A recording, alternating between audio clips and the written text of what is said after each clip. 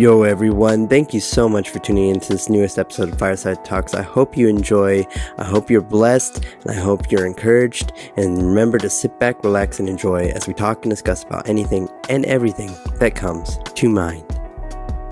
Yo, what is up, you guys? Coming at you with another episode of Fireside Talks. Last episode, we got talking about asking the question, where does our help come from? Where do we get our help? Do we get it from culture? Do we get it from our friends, our family? Do we get it from random people sometimes? Where does our true help come from? And answering that question, that comes from God and His power and His Spirit within you.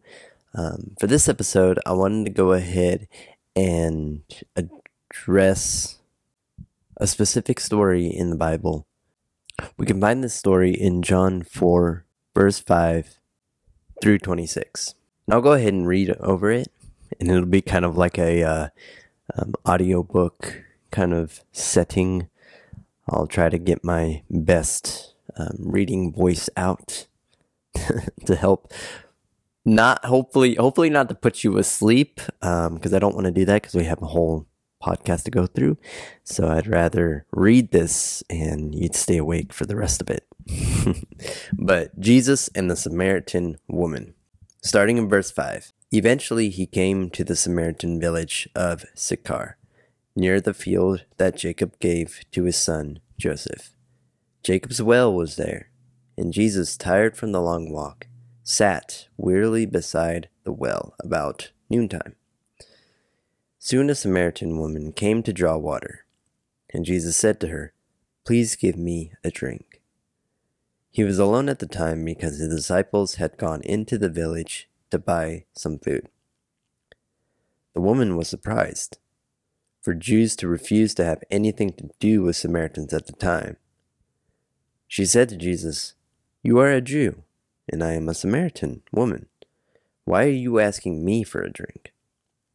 Jesus replied, "If you only knew the gift God has for you, and who you are speaking to, you would ask me, and I would give you living water.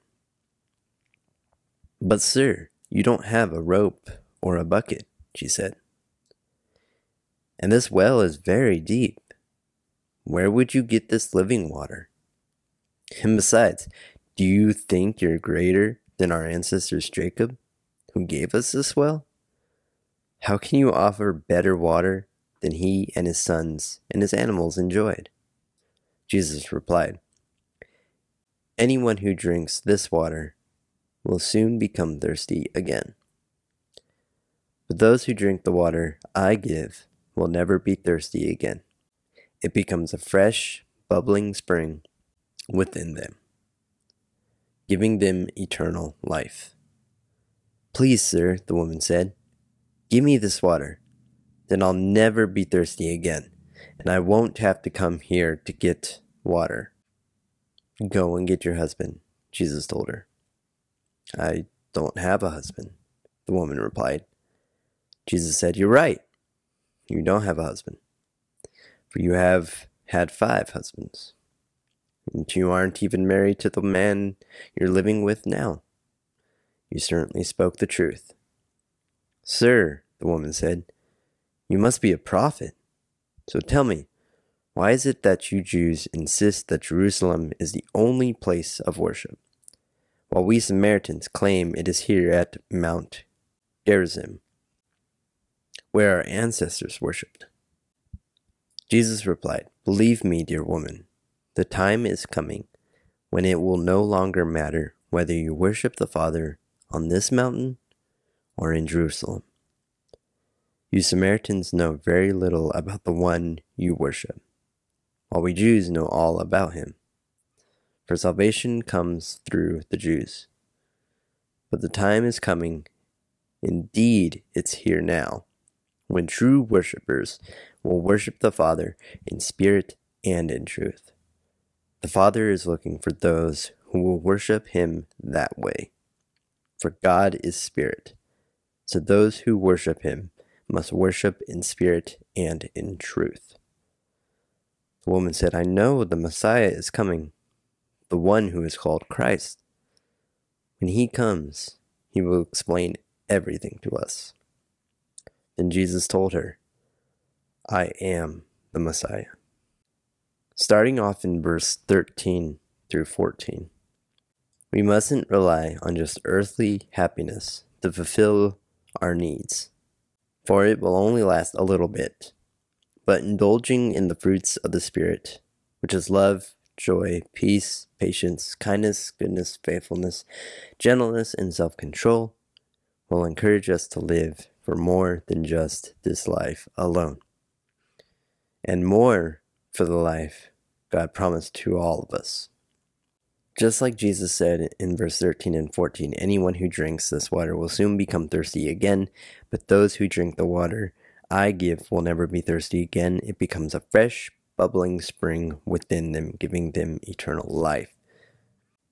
It's a hint into understanding that what we have on this earth, the things that bring us happiness, only last for as long as this earth lasts. But God, through His Son Jesus, gave us far more than what we can imagine, far more than what we thought we needed. And that was an eternal life with Him. Not only living for this life, but living a life in heaven as well. Jumping down to verse 15, the woman saying, Please, sir, give me this water. Then I will never be thirsty again and won't have to come here to get water. We are at first introduced into God's family, but in doing so are purified of wrong ideas, bad thoughts, and sin issues.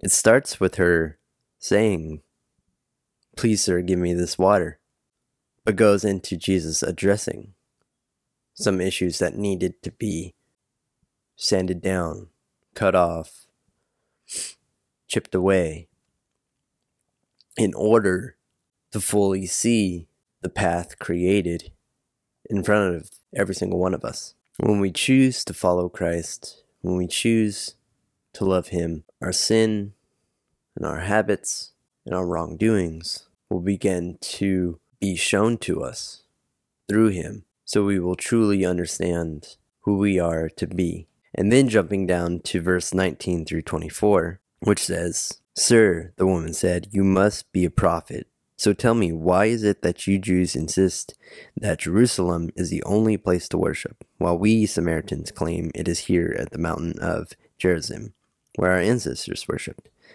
Then, of course, going into Jesus' reply about how the mountain is not the only place to worship, Jerusalem is not the only place to worship, but the people who worship in spirit and in truth, ultimately understanding the fact that church is not the only place to worship God. We worship God in our everyday life, but what we say and how we live. Yes, being with the body of Christ, being with the body of believers, helps encourage and helps strengthen, but ultimately is not the only place that Christ dwells. If church is only kept within the building, the Word of God is going nowhere. But it is until we bring what we teach and what we learn and what we feel and what we have seen within the church to everyone around us is when we begin to see breakthroughs, is when we begin to see lives being changed. In life, we will have moments where we become calloused by life and forget God and who we are in Him. But He will at times approach you to help address issues. Just like in our lesson of our small group from the course Renew, from the amazing Bevere family, John Bevere, if you ever get a chance to look him up, he's one of those guys that if he just walks into a room, it'll light the whole place up. But he pointed out something in the first lesson of the course, explaining the analogy of a garden. His son has said that our minds are more botanical rather than mechanical. And John Bevere had followed it up with how him and his father used to be out in the garden. And when he would look into the garden, he'd see dandelions and think, oh, wow, those are pretty. And his dad would say, no, those are what we're pulling up. Those are dandelions. Those are weeds. And further explained that sometimes we will have habits, We will have mindsets, we will have thoughts, we will have heart postures, we will have understandings, values, and stuff like that that seem really nice and really cool and have a lot of momentum behind it on the surface. But when we get into the core, we better understand that these mindsets are more weeds than flowers, hurting us rather than building us up. Ultimately thinking you didn't think the mindsets and habits you created were that bad.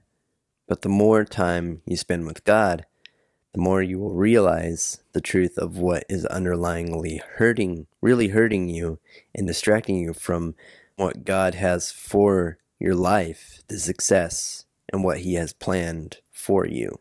So to wrap it all up, let me give you some actions to take this week.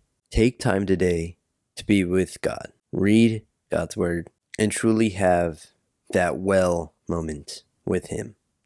Just like the Samaritan woman found breakthrough by having this well moment with Jesus, have that same well moment with God. Address the issues in your life. Address those sin issues, those habits. Address those mindsets and those heart postures that have been hurting you. Didn't realize were hurting you, but all in all were distracting you, keeping you away from what God has planned for your life. But thank you guys so much for listening and tuning into this episode of Fireside Talks. Always remember my social medias: Facebook, Jake Greenwalt, Fireside Talks, Instagram, Fireside Talks _01, Snapchat, Fireside Talks, Twitter @TalksFireside, and also subscribe to my YouTube channel where I pray for you every single morning, Fireside Talks Prayer. Go check it out. Go subscribe. I love you guys. You guys have an amazing, amazing week. And remember throughout this week to have your well moment with God. Sit down, take time to talk with Him, discuss things, talk over what needs to be chiseled, what needs to be chipped, and what needs to be built in your life. Love you guys. Have an amazing week. And I will see you guys later on. Yo, thank you guys for tuning in to this episode of Fireside Talks. I hope you were encouraged. I hope you were blessed. I hope you got a lot out of it. And always remember to sit back, relax, and enjoy as we talk and discuss about anything and everything that comes to mind.